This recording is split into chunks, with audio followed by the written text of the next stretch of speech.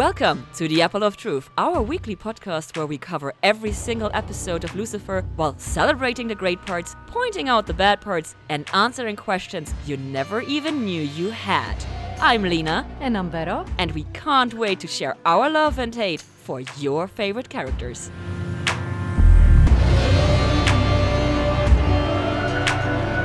Today we're talking about Season 5, Episode 9, Family Dinner. Which, by the way, in German has a different title. Ooh, does it now? It's closer to a Last Supper than a family dinner. Ooh, that's actually pretty smart. Right, which I actually kind of like. Yeah, shockingly good job for the Germans this time. It's a rare win for the Germans. But before we actually get into today's episode, we have to welcome a new heathen to our Patreon. Welcome, Julie! Woo!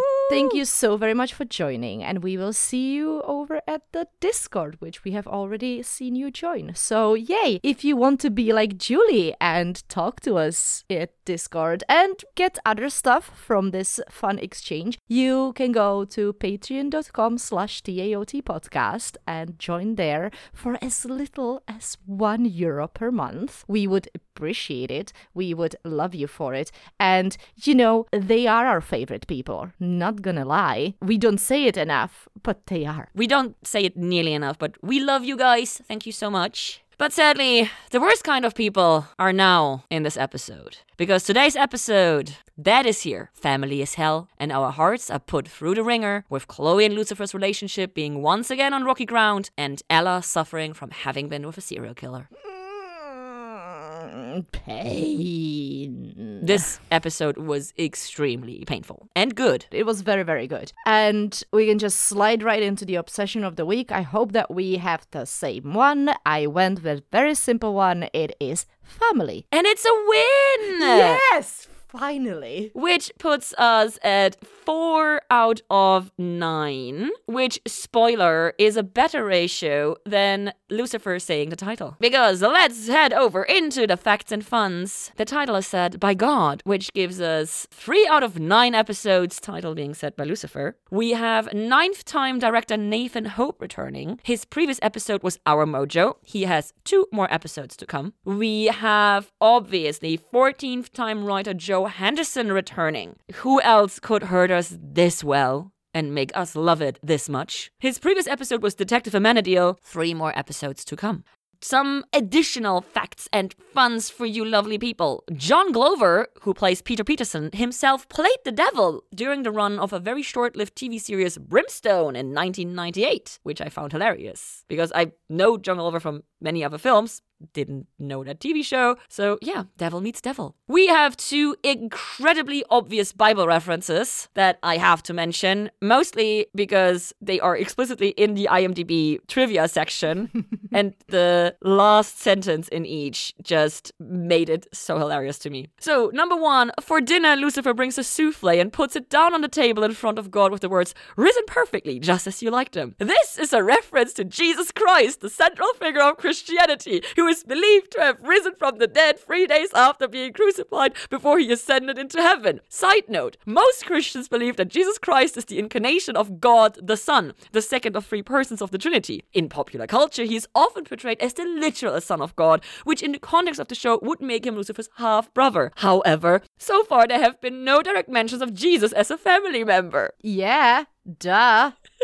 I think I know the other one that you're gonna say, but this one I did not connect souffle with Jesus. Are you kidding me? Risen perfectly, just how you like that? It's so obvious. I thought that he is talking about risen as like he raised people. No. He raised his children perfectly, but actually doing a really terrible job. This is what I understood about risen perfectly. It's a very obvious Jesus reference. Well, I guess I did not see that. I have put too much thought into that. And the second one, after meeting God, Linda asks him, "Do you need a drink, water, wine, or is it all the same to you?" She is referring to the transformation of water into wine, the first miracle attributed to Jesus Christ in the Bible. See, I caught that one. I would hope so. I mean, it is connected to alcohol, so... Okay. And finally, did you notice that the end credits have an In Loving Memory card? I did notice, and I was hoping that you were gonna tell us who these two people are. So the names are Craig Charles Henderson and Arthur Melbourne Hooper. Arthur is Tom Ellis's grandfather, someone Tom Ellis has loved very much and has been very vocal about. Hooper lived to be almost 100 years old and lived a very full life. He was loved by many, and you can get a sense of that in a post on Instagram by Tom Ellis's sister, Anwen. It is one that Tom himself actually commented on, noting how much their grandfather loved her and them. Tom had posted previously about his grandfather celebrating his 95th birthday on Twitter back in 2015. Unfortunately, Craig's connection to the crew isn't as clear. His name doesn't appear on the credit list provided by IMDb. His second name led some fans to believe that he was related to Joe Henderson. Craig only had a few followers on Twitter, one of whom was Joe himself. What's more, Craig almost exclusively tweeted about Lucifer. He predominantly used the social media platform to call on fellow fans to keep their eyes peeled for the latest Lucifer episodes and do everything in their power to help get the show renewed. Great last two standalone save Lucifer, great job Joe is one of the tweets in 2018 May, and Never Give Up, Save Lucifer was one in June 2018. Some of his tweets are specifically addressed to Joe, which suggests that at least they were close, even if maybe not related. But that was all I could find out about him. And that concludes this week's Facts and Funs. It's a little sad note to finish this on. Well, it goes well with the episode. I mean, yeah, I guess. So I'm just gonna pretend that sad is not an emotion that I suffer from and get into the previously on Lucifer.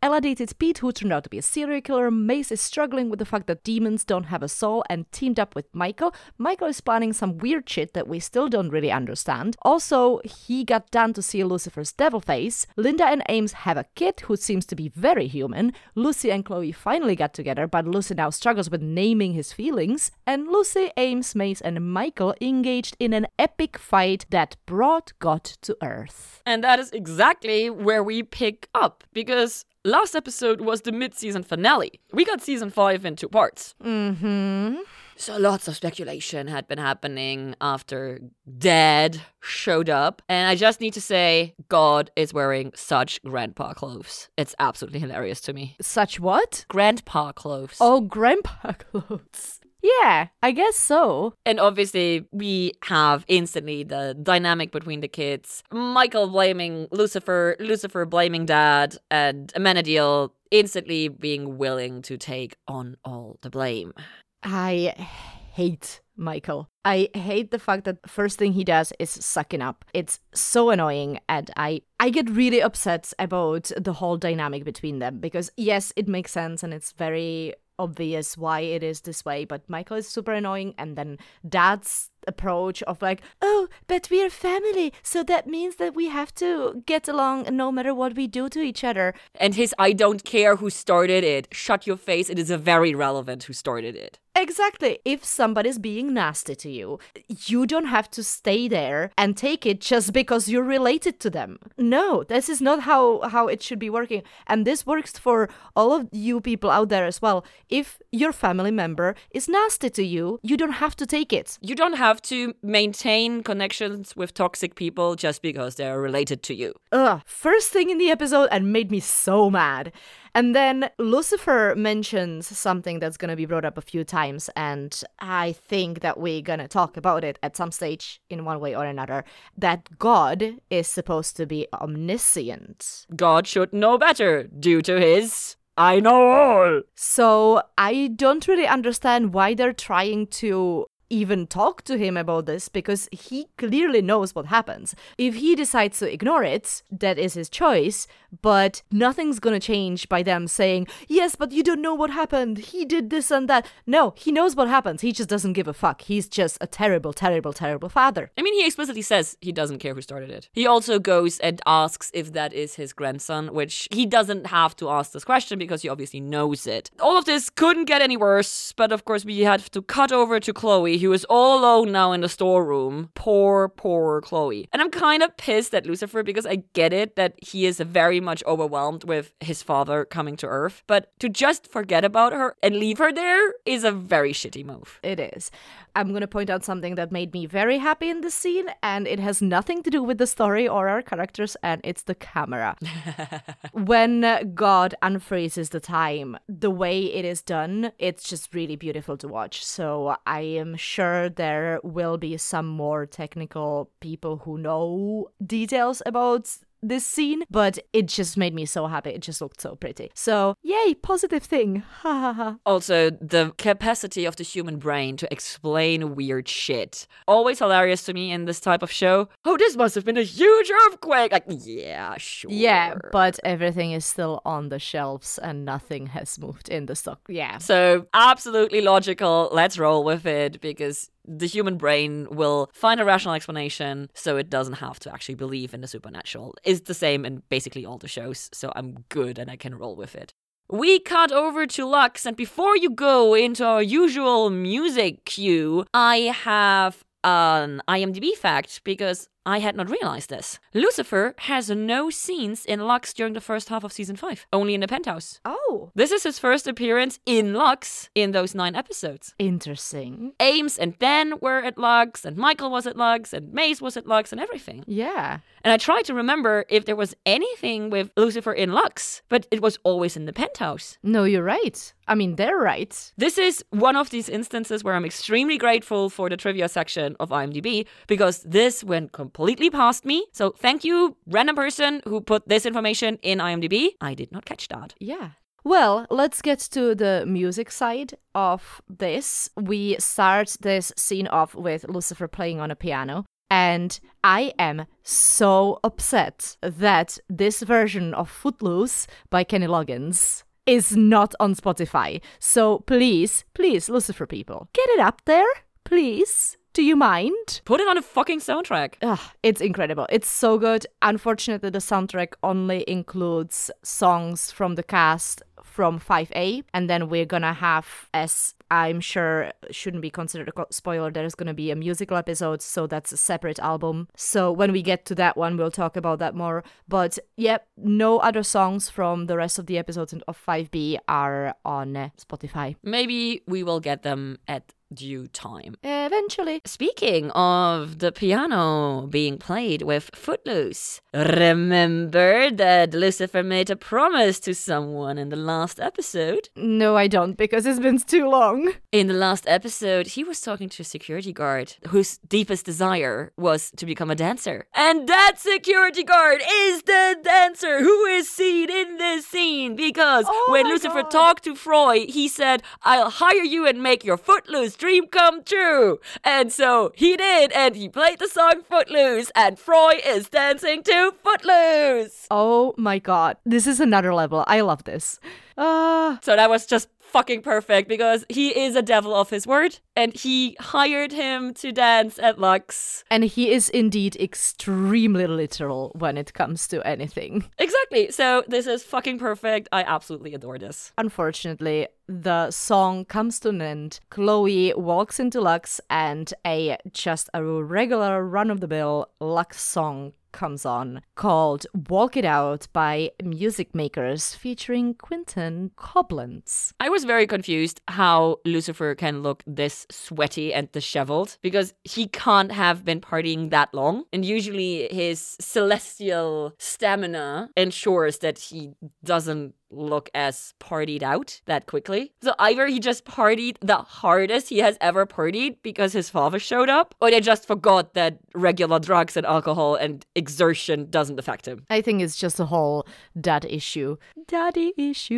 So he probably drank a liquor store and consumed 10 kilos of coke or something. Probably. I would not put it past him. But also, I feel like normally he actually cares for his appearance and he was just so pissy at the situation that he just completely lost control. And that would actually somehow... With the self-actualization, it would work, yeah. Also, it would kind of explain a little bit how is it possible that he forgot about Chloe, because this is something that was very weird to me in this scene because Chloe comes up to him and he talks to her like she knows what happened when the time froze. Yeah, I was very angry that he didn't say to her that his fucking father is on Earth. Idiot boy is all I say to him in this scene, that he does not properly communicate. I understand it, and given his family history and honestly the trauma we see reflected in his face and behavior and throughout this episode, even all the way to the very end of his assumption that he comes to. It's very painful, but I'm still very, very sad and a bit angry that he doesn't talk properly with Chloe in the beginning. Because she's very supportive throughout this episode. She is. I was just gonna say that Chloe is being incredibly good to him. And you know what? I kind of get it because she is coming from a position where she knows him well enough by this stage to have a bit of a better idea of how to handle him. And she is approaching it as best as she can. Yeah, absolutely. Speaking of perfect way of handling things, we go over to Linda's, and yes, Vero is mimicking the poking. Linda is surprisingly chill considering this all, because just as he said, she has met the devil, she has had sex with an angel, she gave birth to half an angel child, she met the literal mother of creation, she met Eve, she met a demon, or several demons actually.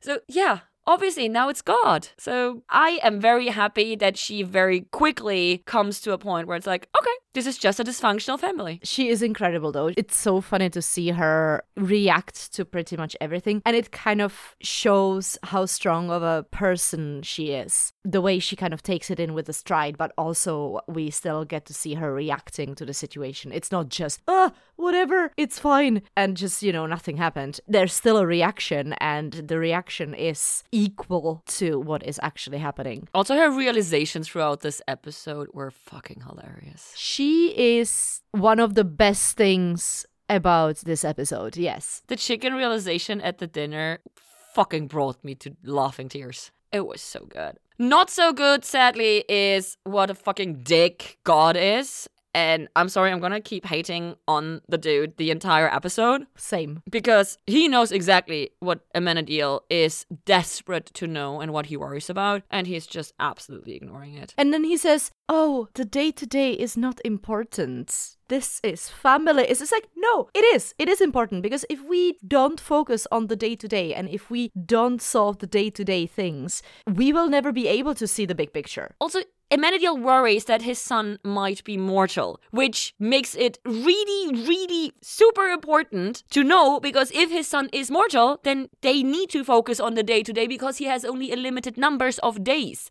As an immortal, yes, you can look at the big picture, you can take your time. It doesn't matter if 1 day or 1,000 days are fucked up, because it doesn't really matter in the grand scheme of things. As a mortal, you don't have that luxury. And as long as Amenadiel doesn't know, he cannot do anything but focus on the day-to-day. Exactly. So fuck you, God. Yeah, this is also the scene when I had a note saying, can I say I hate God? He is so annoying. It's just so annoying. I thought it was later, but no, it's the same scene as you. Oh, God damn you. To stop the complaining, we go into the crime scene. And can I just say, I love that. It's so good. You should take the time off. No, you should take the time off. No, you... Well, at least Ella is taking that time off. And there she is. But Dan actually recovered quite fast, which makes sense to me because he had the rapport built up with Lucifer. And once he properly understood that the affection between Lucifer and Chloe is real, especially that the affection Lucifer has for Chloe is real, and that he is not a danger to either Chloe nor Trixie nor the world, it made perfect sense to me that he now has come to terms with this. Yeah, I think definitely the dangers that came up in the last episode, the whole situation of Chloe's abduction and him having to work with Lucifer and Mace in order to get Chloe back, it helped with the shock, the intenseness helped with getting through it quicker. So this absolutely makes sense to me that Dan is just fine with it now. Also, he is canonically a very strong person. He was able to fight off Azrael's blade. He was able to fight off the desire power on the first try. So he has a strong soul. It makes perfect sense. It made me very happy. And then, of course, we go into at least Ella is taking the day off. And there she is. And my heart fucking broke. Yeah. She really tries hard to get herself distracted from the fact, but unfortunately, a lot of pain is seeping through. And I am glad that they don't try to force her to go home. It made me incredibly happy because it feels like this is better support than we've seen from any of them in a really long time. And we're gonna get back to it when we get to the scene in Ella's lab. With Dan and Ella. But the fact that they are there for her and that they are letting her do it her way, at least in some capacity, is giving me a bit of a hope for their relationships and for Ella, and Ella being able to work through it in a way. Also that there is no arguing. She says, I need to be here, and they say, okay. Because they understand, because they're the same. They're going through the same thing, even though it's not as intense, or it might be different in details, but in general, all three of them went through trauma and should be taking time off to deal with it, but none of them wants to do that because they feel like it's more important for them to focus on work and helping other people. This is how they cope, by helping others, so it's fine. Exactly. Unfortunately, Ella then says, I know how to find the killer. Just introduce me to the suspects, and whichever I'm the most attracted to is the killer. I love you very much, Ella. You deserve the world.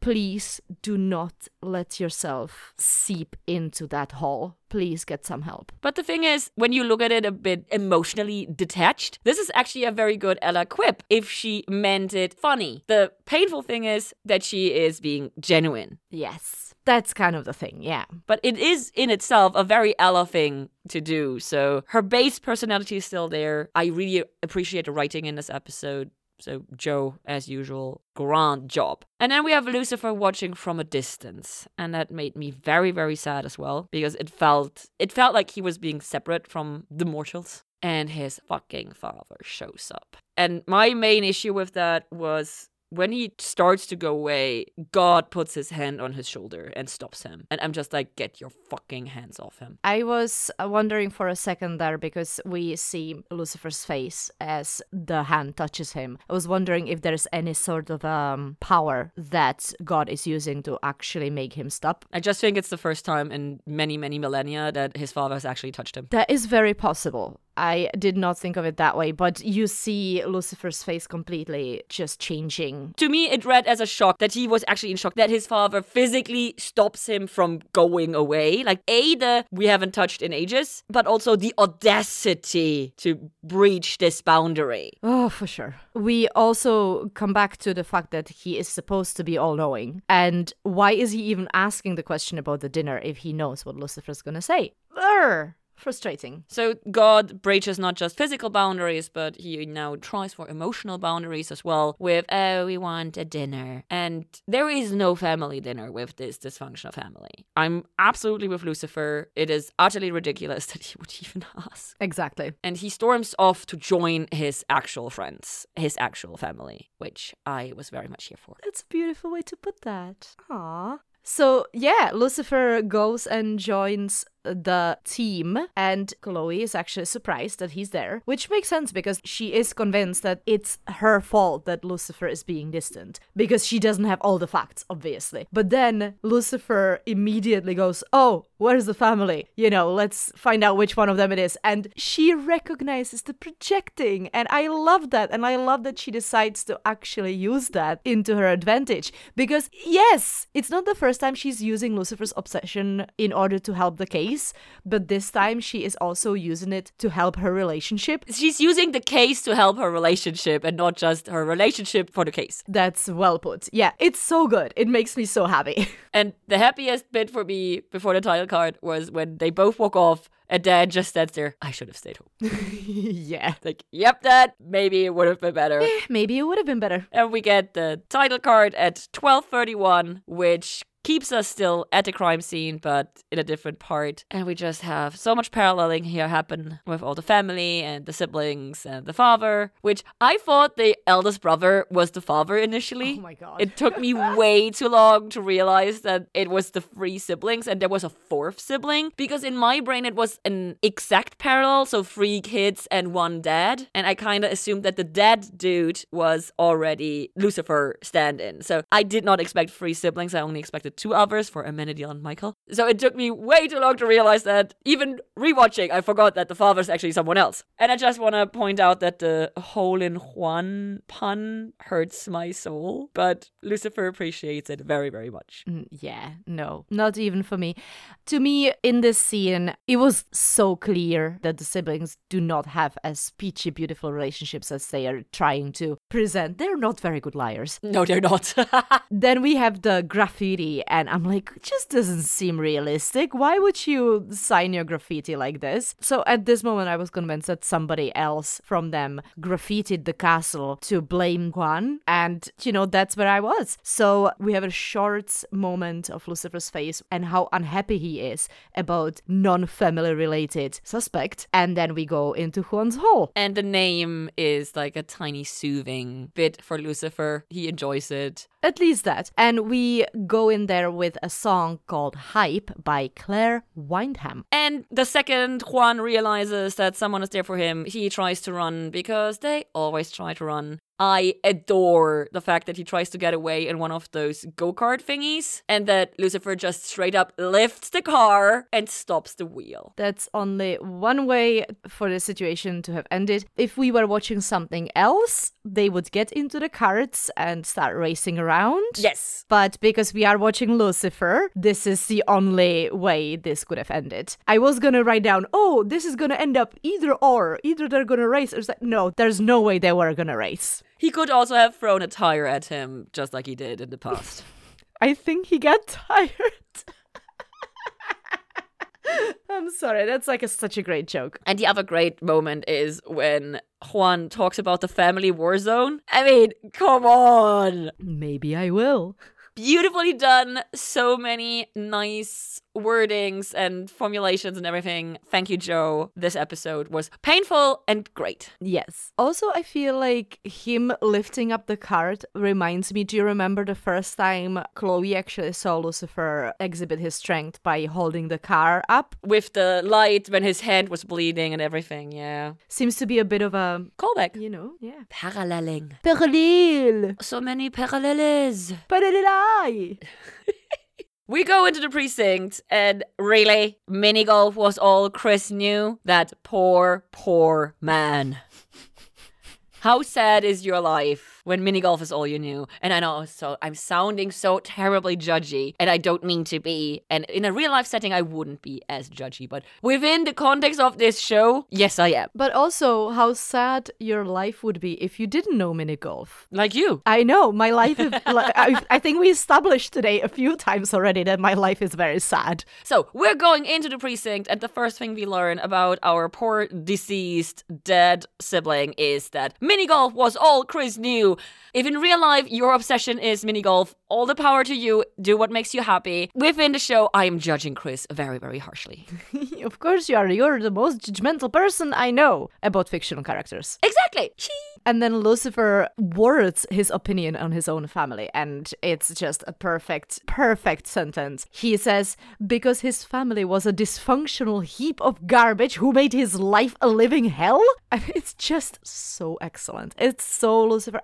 Thank you, Joe, for writing the way you do, because you just get these characters, and there's a big appreciation train around here for Joe Henderson. Also, given other shows that recently, not that recently actually anymore, finished their run, family is hell. Very much so. Yeah. Indeed. So we finished the precinct scene quite quickly. It's not that long. And we go to Linda's. And I have to continue complaining about God. I kind of expected him to be more competent when cutting stuff. He seems very slow. He knows he has certain amount of time. He knows he's gonna get it done. He's all-knowing. Come on. He knows that he is getting a visit, and I'm assuming that this is why he arranged for the house to be empty. Yes, obviously. So Mace enters. In the kick-ass outfit. It's a beautiful outfit. Definitely noting down for a cosplay. And God hands her a cocktail saying, have your favorite drink. And she's like, it's not my favorite drink. And then she takes a sip, and the face of Mace is incredible as she goes like, oh my god, this is incredible. Oh no, I can't let him know that I actually like this. Oh, it's okay. And then when he turns around, she just takes a massive gulp out of the glass. Leslie Ann kills this. It's so fucking good. It's so funny. Do we want to put on the list of questions, what is the cocktail God made? Oh, yes, please. And I want to ask this actually, Leslie Ann, because I want to know what, in her opinion, would be in Mace's favorite cocktail. And she approaches God. Because he literally says, you can now ask the question that you have come to ask. Again, all-knowing. He knows what she's gonna ask. He knows what he's gonna tell her. He knows how she's gonna react to it. And yet, here we are. So she words the question, I want you to give me a soul, please. She's so open, so vulnerable, so honest, so, oh, my heart. I love her in the scene so very much. And I hate him so much. Going with just the way you are, you're perfect, and what does it mean? The way I made you, I think. Does it so? Yeah, because apparently, when she leaves, she goes like, you fucked up making demons. So either he made demons, and then he meant you're perfect just the way I made you, or he didn't make the demons and then he's not being genuine with the you're perfect just the way you are, in my opinion. I feel this could also be translated as you are you, and because of your life experiences you are the way you are. It's bullshit. But this is just because he's not able to give one straight answer the entire episode, and this is what opens us into debating about interpretations and stuff like that. Oh, he either means that or he could mean that or that. This is exactly the problem. Yeah, but is he not able or is he not willing? You keep saying like he's not able to say something specific. And that's my question. Is he not able to say something specific or is he not willing to say something specific? That's a good question. I think that he's not willing. You could probably try to argue on his behalf and say, oh, but what if he actually says specific things, it destroys the reality or whatever, some bullshit like that. No, he is deliberately choosing out of his own will not to say things the way he is asked to. I mean, the very easy explanation is that as soon as he says specific things, he interferes with the free will of humanity. That is the usual answer as to why God works in mysterious ways. Yeah, but also, for fuck's sake, she's not a human. Exactly, that's the thing. With Mace, this argumentation works only that far because if she actually gets a soul, she would be closer to a human than a demon, and then it would also apply to her. So maybe on the way of becoming more human, it means that you also have to be treated the same as a human. So there are ways to apologize for it, but I'm not having it. But I can play devil's advocate, or in this case, God's advocate. Ooh. See, the thing is, you can always come up with excuses when it comes to these things. You can always... Yes, because I'm good. Yes, you specifically, but also you in general. Are you playing God and being non-specific? Anybody can come up with an excuse. It takes balls to come out right and say it honestly, which is what Lucifer does, which is what makes him so much better at being a person than God. Well, the thing is, he later at the dinner says that this is what he does when he doesn't want to answer a question. He answers in this vague way without actually answering. So he obviously learned from the best. So this just proves that he is choosing not to answer the questions, you know? He has an agenda, I'm pretty sure. Yeah, and he knows exactly what's gonna happen. Again, he is all-knowing. Okay, so enough God bashing, because I think we are pretty much in agreement, so why waste so much time on the fucking dickhead? See, he's a dickhead, right in my notes. Because we are of one mind when it comes to him.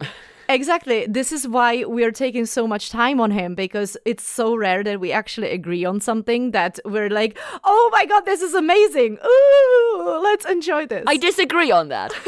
Sorry, I had to. No, so Mace is very upset with him, and as answer to the comment, "You are perfect just the way you are," she turns around and we have an amazing effect on her face. I'm super, super impressed with the CGI in this episode. Super awesome. And she's like, "Still think I'm perfect?" And my heart absolutely breaks for her because yes, I do think she's perfect because she has been growing and evolving so much. I am very, very proud of her, and he can go sit on a fucking cactus. Yes, and I'm really glad that Mace is the first one next to Lucifer to actually tell God off because he fucking deserves it. And he should burn in hell. Well, funny I use that word because the next song in the episode that's gonna take us from this scene to the next is called Burn by Ashley Clark. Ooh, nice. I was very much confused why Lucifer is playing mini golf in the precinct. He's working on his putt game or short game or whatever you call that. I don't know. I don't play golf. I've never played golf. So, I mean, obviously I shouldn't be surprised because it's Lucifer. And while he plays, Amenadiel shows up. And I feel that both of them are regressing into their season 1 behavior and their old habits. And Lucifer even calls him out on it. And then Amenadiel does so as well. And it makes sense because this is what having to interact with family and especially parents does to us. Mm-hmm. We tend to fall back into shitty habits. Yes, well, we fall back into our shitty behaviors that we used to do when we were children and didn't know any better. But yeah, I feel like the only person who's behaving somewhat a little logically is Lucifer because he is rightfully upset about father showing up like that. And bear in mind, Ames and Michael have been with dad in heaven for this whole time. Maybe he wasn't really around, but they were in the same space. However, Lucifer hasn't seen him since the rebellion. Since he got kicked down to hell. Which is terrible. So I think his behavior is absolutely justified. Yes. No judgment on Lucifer from my part. But this scene made me wonder is where the fuck is Michael? He just disappeared after the first scene and we haven't seen him. And most importantly, what is he doing right now? No. God tells us where he is. He sent Michael to Florence for truffles. Oh, true. I completely forgot about that. But that wouldn't take very long. I mean, angel wings are angel wings, but he still has to fly there. Okay, fine. He's in Europe. Good. Exactly. Maybe he gets distracted by the beautiful Europe. Okay. But this scene is pretty straightforward. However, we go into the next bit of the precinct and we go into Ella's lab. I am very appreciative that Dan is trying to connect with Ella. Yes. Fucking finally, someone is taking time and interest. Yes. And what he says to her is absolutely beautiful. But it was too long for me to write down word for word, so I didn't. He is being incredible friend. And God, I love Dan. I didn't know I was going to say that 2 years ago, but I love Dan. He is an incredible character. He's an incredible friend. He's the best has been, by far. He brings his own trauma that is somewhat related to Ella's. And the way they communicate, it's just so beautiful to watch. The way he tells her to not let this basically diminish her light because she brings so much love and joy out into the world, and it would be a horrible loss if the rest of the world basically lost this. But we have to continue with this. I don't have much to say actually for the rest of the scene, neither for the interrogation nor for the dad showing up, except that I fully agree that Peter Peterson is an amazing name. Yeah, Chloe brings Lucifer to the interrogation and she is being extremely open with the fact that she is using Lucifer's obsession to solve this case and solve her relationship and everything. So I actually really appreciated that. I think Lucifer also appreciated that honesty. She was just a bit confused in the beginning. Just like, what? But no, she's absolutely correct. And about midway through the scene, when we're about to go to the interrogation, we get a song by Goldenface called I Think I Like You. We've seen this on the show a few times before, the way they cut up the interrogation and create the sentence, we are one big happy family. And they couldn't possibly be less convincing when they say it. It's just so well done. Every single one of the children is just, and all the actors are doing a great job. They're so well annoyed and they're such a great bunch of backstabbers. It's so funny to me. And then the father comes in and I was just very suspicious. And yes, Peter Peterson may seem like a good name for some. I'm just like, meh, whatever. But he comes in, confesses, and leaves me with a suspicion that there might be a little bit more to the case than we know. It was very obvious to me that it is not him, because it was obvious to me that Lucifer was going to believe him instantly due to his own daddy issues, and then that it would continue to resolve somehow with it wasn't the father after all. But now, the big scene is coming up now. The dinner is coming. And oh my god. We're gonna start it off with a song. And this one gets a little bit more complicated than it usually does because as it happens from time to time, this song has not been released to the public, as it is. It's called Don't Mess With Me, and it is performed by Emily Wolf. However, Emily Wolf did release an album this year with a song called No Man, which is in a slightly different pitch, has a few different lyrics to it, but essentially it's pretty much the same song. It's a little bit slower paced as well. So I have decided to put that one on the playlist instead, just so we get something. And you know what? It's close enough. If we ever get the actual song, we can just switch it out. Switch it out or add it to the playlist. Why not? It's just Don't Mess With Me is more highly paced and more fitting for the scene. So I would assume that they may have heard No Man and asked her for a little bit more upbeat version that would fit the scene a little bit more. So there we go. It's time for family dinner. Amenadiel with Linda, the both of them seem so tense, and I totally get it, obviously. They sit down, Michael starts spewing his bullshit with, oh, Lucifer, you know how he is, and then, of course, on the perfect timing, Lucifer comes in, sorry I'm late, and he brought souffle, risen perfectly, just how God likes it. See, at this stage with the all-knowing shit, obviously, God knew that Lucifer was gonna show up, and he just didn't, let it on that he knows. But at this moment, I was trying to understand how you go through your existence knowing everything that's going to happen and how you interact with humans or beings around you. And the only comparison that I could figure out is it's like when you're performing a play. You know the outcome as the actor. You know what's going to happen, who's going to say exactly, word by word, but you're not supposed to know, so you pretend that you don't. You still go through every single detail of the emotion and situation that is happening around you, even though you know the outcome already. So this is the closest that I got to understanding what being all-knowing feels like. So I just wanted to put it out there because it was such a struggle for me throughout this episode that I wanted, if anybody else is going through the same thing, I wanted them to have the idea that kind of helped me a little bit. Fair enough. Lucifer comes in and he slowly drags the chair away from Michael, and that gave me fucking life. That was so well done. And he sits down, Linda puts down the bottles and goes, a little alcohol with family helps things get started. And she tries to get out, and she nearly makes it. As Amenadiel comments later on, she nearly makes it, but only just because she is obviously family as well, because she is the mother of God's grandson. To be only defined by the fact that you spawned an offspring.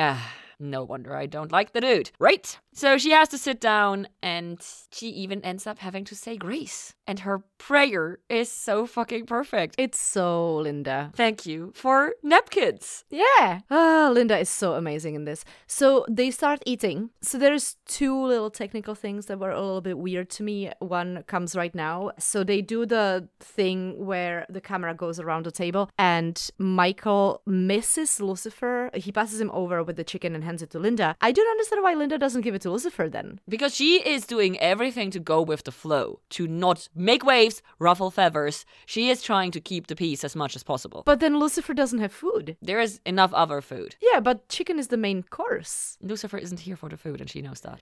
Well, I don't know. It just didn't really make sense to me. To me, it was like, oh, technically it looks better when they kind of go on with the continuous motion of the camera. So I kind of chalked it up to that. Also, she and Amenadiel are very much engaged in nonverbal communication, because he is actually very, very supportive of her in this scene, which I really appreciated. Of course. The fish lens continues, which I agree is a weird technique. I get that it was needed to have the single point anchor so that it can turn around, because otherwise we wouldn't have had the totals of the faces, the full frontals. Not the biggest fan of this, but I get why they used it. Conversation continues, and it is said that we all regress in Dad's presence, and I felt very much confirmed, because that is literally what I was saying a few scenes earlier, that they all regress back into their bad behavior. So I like it when the writing mirrors my thoughts. I know. Especially when it's written by Joe, because Joe is just so smart. That means that you're smart. Obviously. And because siblings are the worst to each other, when God, I think, calls Lucifer Samael, and Michael chimes in, Lucifer goes with Michael. Michael. Because it's supposed to rhyme, and Michael is very upset about that, which I found hilarious. Because how can you be, on the one side, be disrespecting someone's chosen name, and then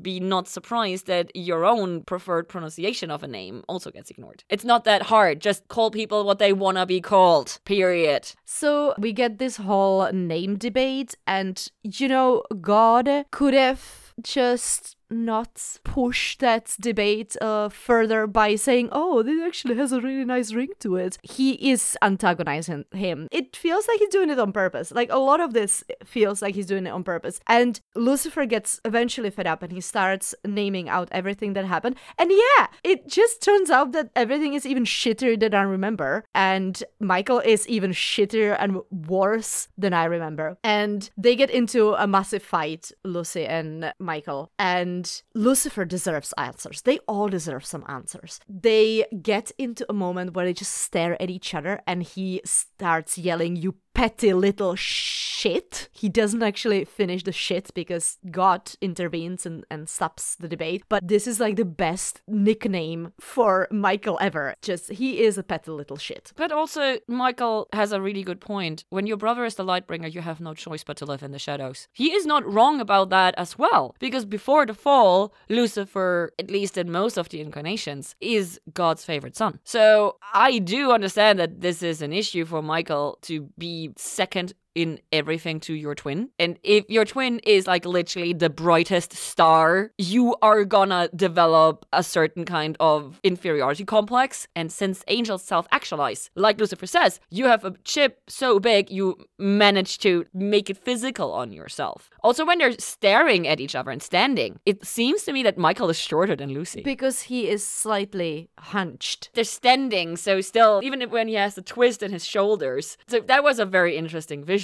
And speaking of visual, in the background, you constantly have Linda and Amenadiel chugging the wine. Mostly Linda, but Amenadiel as well, which I just found fucking perfect. And before we go to the Old Testament, Rav, I just want to point out that I am very appreciative that Lucifer asked, why is there no more warden needed in hell? Yeah, abso-fucking-lutely. And even though Lucifer calls it Old Testament Rav, I mean, come on, no one has died yet, and that would be Old Testament Rav. That is very fair.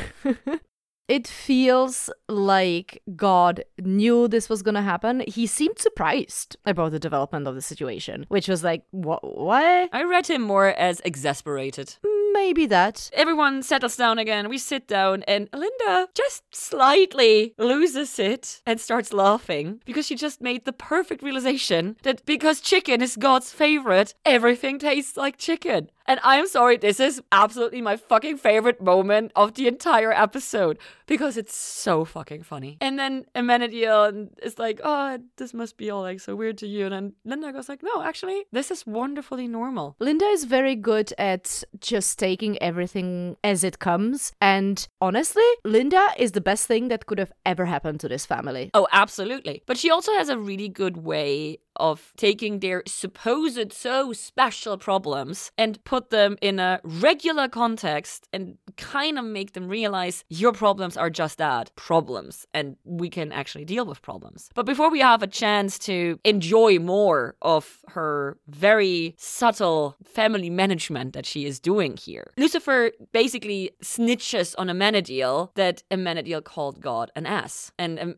Ames tries to go back on that. And that is when Lucifer does something very, very mean, but also very, very perfect. Because he uses Charlie to make it abundantly clear that Amenadiel is a much better father than God is to them. And D.B. Woodside, his face when he tries to figure out a way how not to come completely clean towards his father and then going like, I'm sorry, father, but I wouldn't. Like, I hope I wouldn't. Just really hurt me because it's like the absolute hope and need to still please his father, but also the utter love he has for his son. And he is literally willing to do everything, anything for his child. And so this leads to the worst possible question that Lucifer can ask because he knows his father will not give them a right answer. And this is why he asks it. And so now I'm going to give over to you. Yeah, it turns out that I was so taken by the scene that I made notes and then I misinterpreted the notes now. So yeah, just to me, the fact that they know that their father is all-knowing and they're even trying to hide, or Amenadiel was trying to hide, that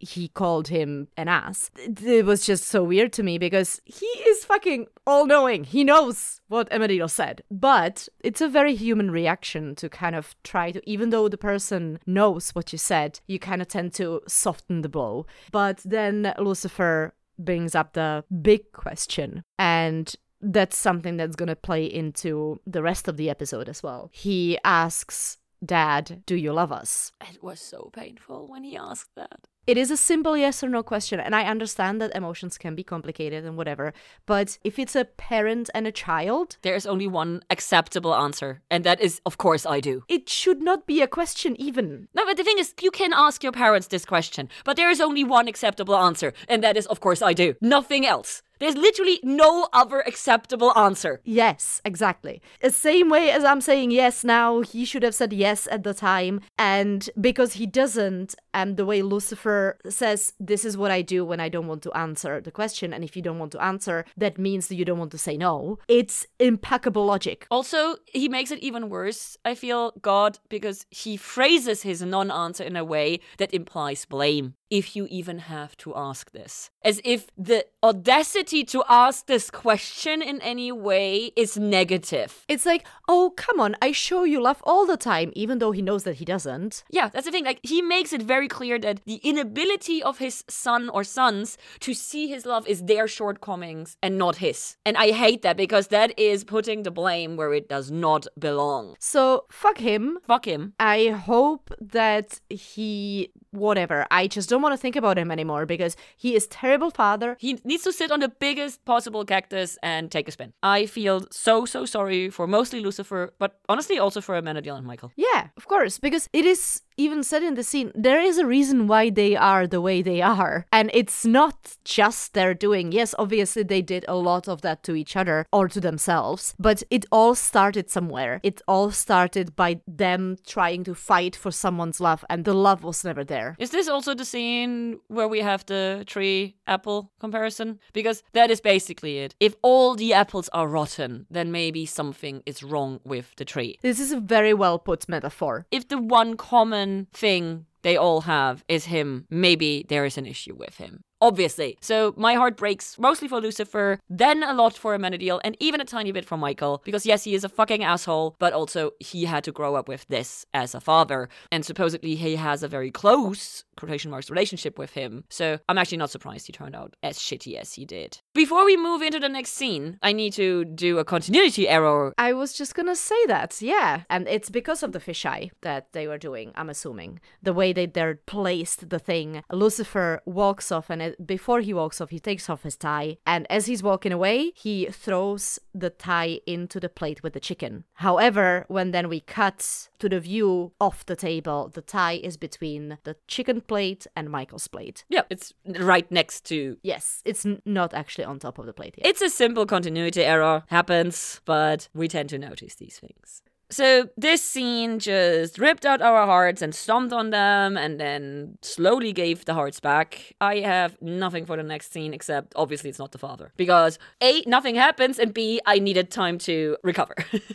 Yeah, fair. Yeah, in the next scene it's pretty much just, ooh, let's chase the person who definitely did or maybe did not do it. Who knows? That is me on that scene. But then pretty sure that the precinct scene is the next day because now there's light outside again, and Dad and Ames are doing the dishes, and they finally start talking about Charlie. And this is the big elephant that was in the room, no pun intended. for this entire episode. And I'm kind of sad, or at the beginning of the scene, I was kind of sad again for Amenadiel for calling being human painful and describing it as suffering. But the way then he kind of goes on into, please let me trade place with him, I want to be the one who dies, it shifted my perspective a little bit on this, because of course he is a father. He wants to protect his child from everything bad that can happen, and that in his eyes includes death. Although we could debate the fact that then Charlie would probably go to heaven and then spend eternity in heaven. But the thing is that Amenadiel has no way to influence where Charlie ends up, and if something bad happens to Charlie that might lead him down a bad path, quotation marks, and he gets stuck in hell, there will be nothing that he can do to save him from that. So the safest way to keep Charlie away from basically eternal suffering after having spent a mortal life is to trade places with him. Yeah, to make sure he never actually dies. So yes, as much as I was a bit hesitant about Amenadiel's approach at the beginning of the scene, I finally am starting to see a little bit better where this is coming from, and I'm really glad for that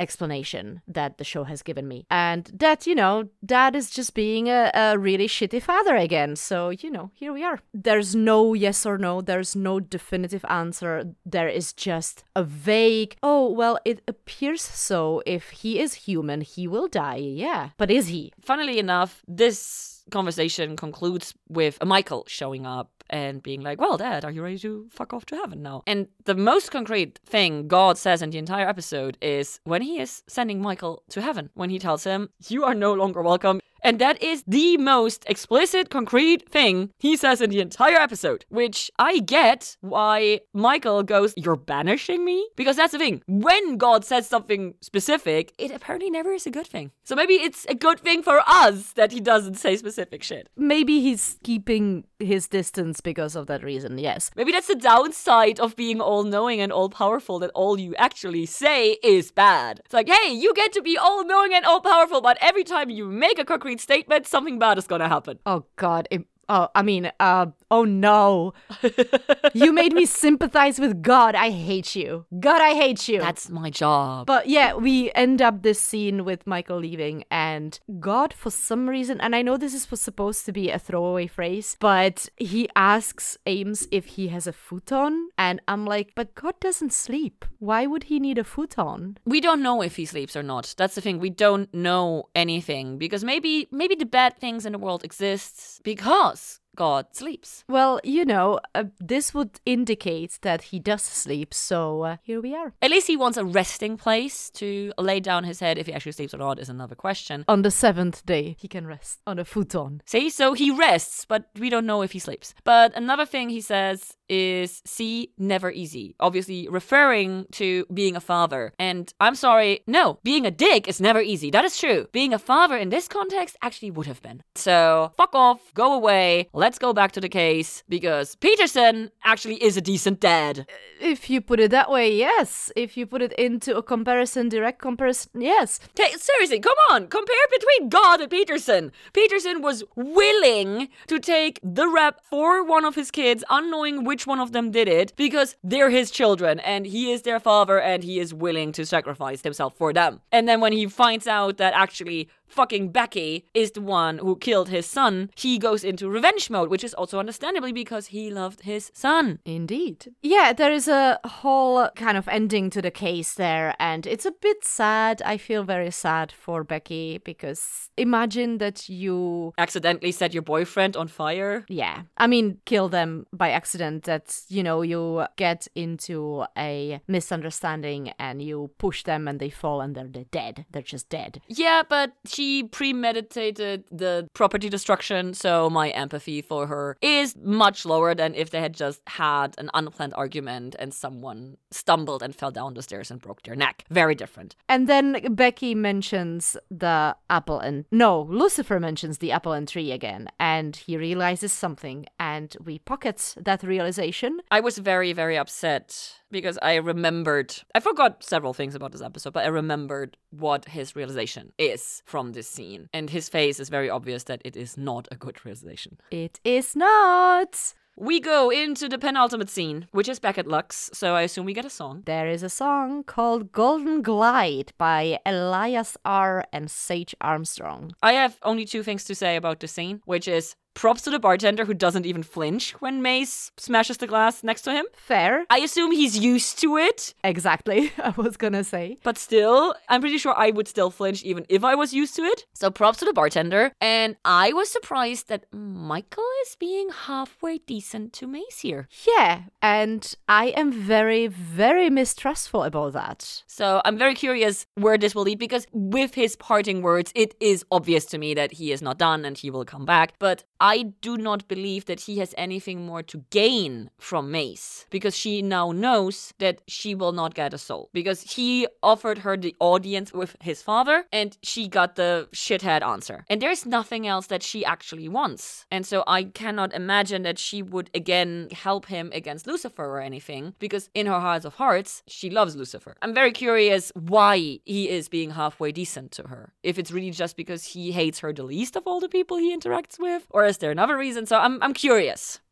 I don't know. I would be very much on the side of he is trying to not to burn that bridge because he knows that Mace can be handy in the future to him. This is just because I fucking hate him and I do not trust the word that comes out of his mouth. Now that we have Dad, my hatred for Michael is diminished by my utter disdain I have for his father. That's fair enough. I still hate him and I still don't trust him and I want to punch him in the face, and I was really, really hoping that Mace would do that, but unfortunately she didn't. Final scene.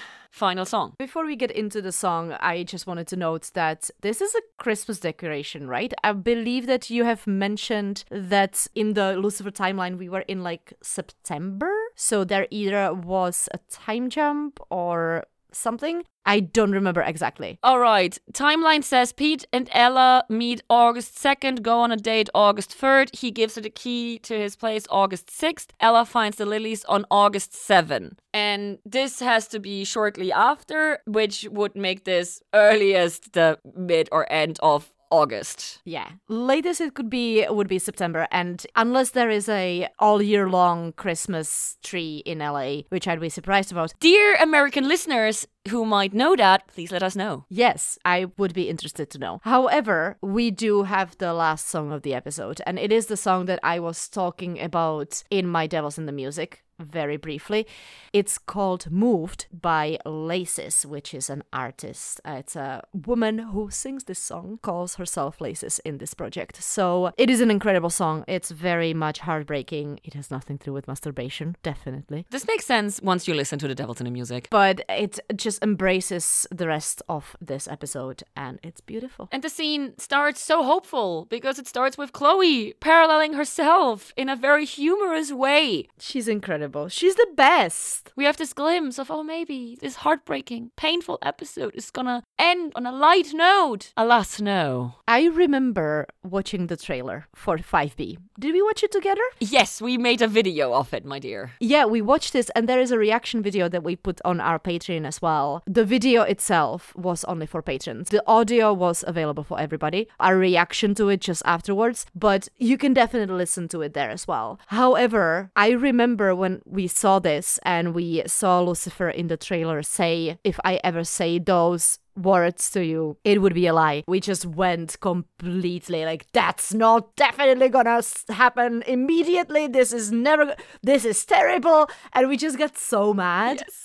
I remember being so happy seeing the scene set up when I actually watched 5B, because I was like, I know for a fact that this is the background that he has when he says those words. That means that they're gonna get it out of the way now, and then they're gonna have the rest of season 5 to make it up to each other. So while I was very upset with this numerous of times, every single time I watch it, I'm also very hopeful, because while he says that now, we still have plenty of time to fix that and to make him understand that that's not true. Lucifer, you are worthy of love. you are able to love. And you are Decker Star, for fuck's sake. Also, the thing is, if he truly wasn't able of love, he would not suffer this much thinking he's not able of love. And you know what? I believe that he believes it. As he says, he never lies. He truly, truly believes that this is the case. Which makes it even worse. Yeah, and I hope, and I have a great hope for Chloe, that she's gonna see that this is not true, because the way he treats her, his actions show his love constantly. And I mean, Chloe didn't meet his father this episode, but apparently Dad is sticking around, so it is only a matter of time until she meets him. And Chloe is a fantastic parent, and Dan is a fantastic father. They were not the perfect couple, but as parents, these two are brilliant. So I fully expect Chloe to charmfully explain to God how to parent. Let's put it that way. That's very well put. So that is my full expectation. And I assume that when she explains to God how to father, Lucifer might learn a bit or two about his dad, himself, and their relationship, and then we'll be able to extrapolate that, hey, maybe just because my father is not capable of expressing his love properly doesn't mean that I'm incapable of expressing love properly. So that is basically my expectation, but in this second, my heart breaks for Lucifer, because this is a very classic thing. The sins of our parents, the inabilities of our parents being passed on to us, that because we lacked certain things growing up, or even as a grown-up from our parents, we are either incapable or have such a harder time to do these things ourselves to others. So this is a very common thing, and that is why I'm also very optimistic that with Linda's and Chloe's help, he is going to be able to work through this. All in all, my poor heart. It breaks for Ella, it breaks for Lucifer, it breaks for Chloe, it also hurts for Amenadiel, it hurts for Mace, it hurts for Dan. I really appreciated that fucking finally someone, aka the bestest being Dan, takes some time and interest in Ella. His words are fucking perfect. Thank you again, Joe, for writing this episode. As I have made abundantly clear, I hate God with a fiery passion, and I am with Lucifer every single step of the way when it comes to the absolute disdain he has for his father. Manipulative, vague, arrogant asshole. Linda dealt with all of this in exactly the way I expected her to, and it was utter brilliant. Let's see when or if the joy returns for and to our favorite characters. So we went through a lot in this episode. We have picked up exactly where we left off, and we met a new character that we hated. So this to me is a great opener for the second half of season 5. You make a good point, yes. Because no, we're putting to bed the hatred, or you are putting to bed the hatred towards Michael, in a sense. We have bigger fish to fry.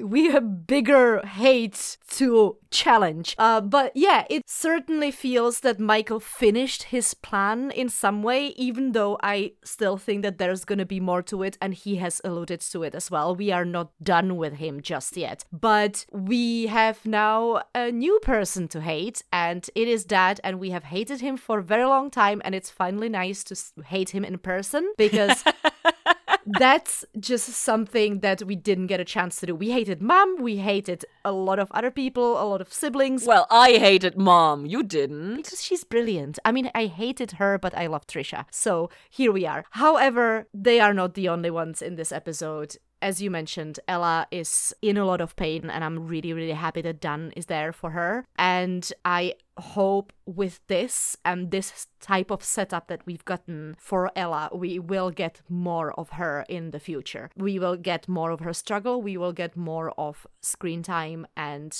it's just gonna satisfy a little bit of our curiosity about the character. And regarding Linda, you pretty much said it all. She's been absolutely excellent in the reaction and everything. Mace dropped the aggressive bit towards Lucifer. She didn't really interact with anybody aggressively this time. So again, I agree with you. My heart breaks for her and her situation. However, again, this is gonna be a great start to something in her future, I hope. So yeah, as you said, there is a lot of hurt, there is a lot of heartbreak, but it's a beginning of something beautiful, I hope. There fucking better be. And with this, we say thank you for listening. please find us on our various social media. We love interacting with you either over there or when you send us emails to lucifer@taot-podcast.com. If you want to get even more personal and have secret chats with us on our exclusive Discord server, you can join our Patreon over at patreon.com/TAOT podcast. We have a whole bunch of different rewards, such as early release, merch, and hours of bonus content. Yes, hours. If that sounds like too much pressure, you can help the show by leaving positive iTunes reviews. They really help. Or telling all your friends about us, because nothing beats a personal recommendation. Thank you. Bye.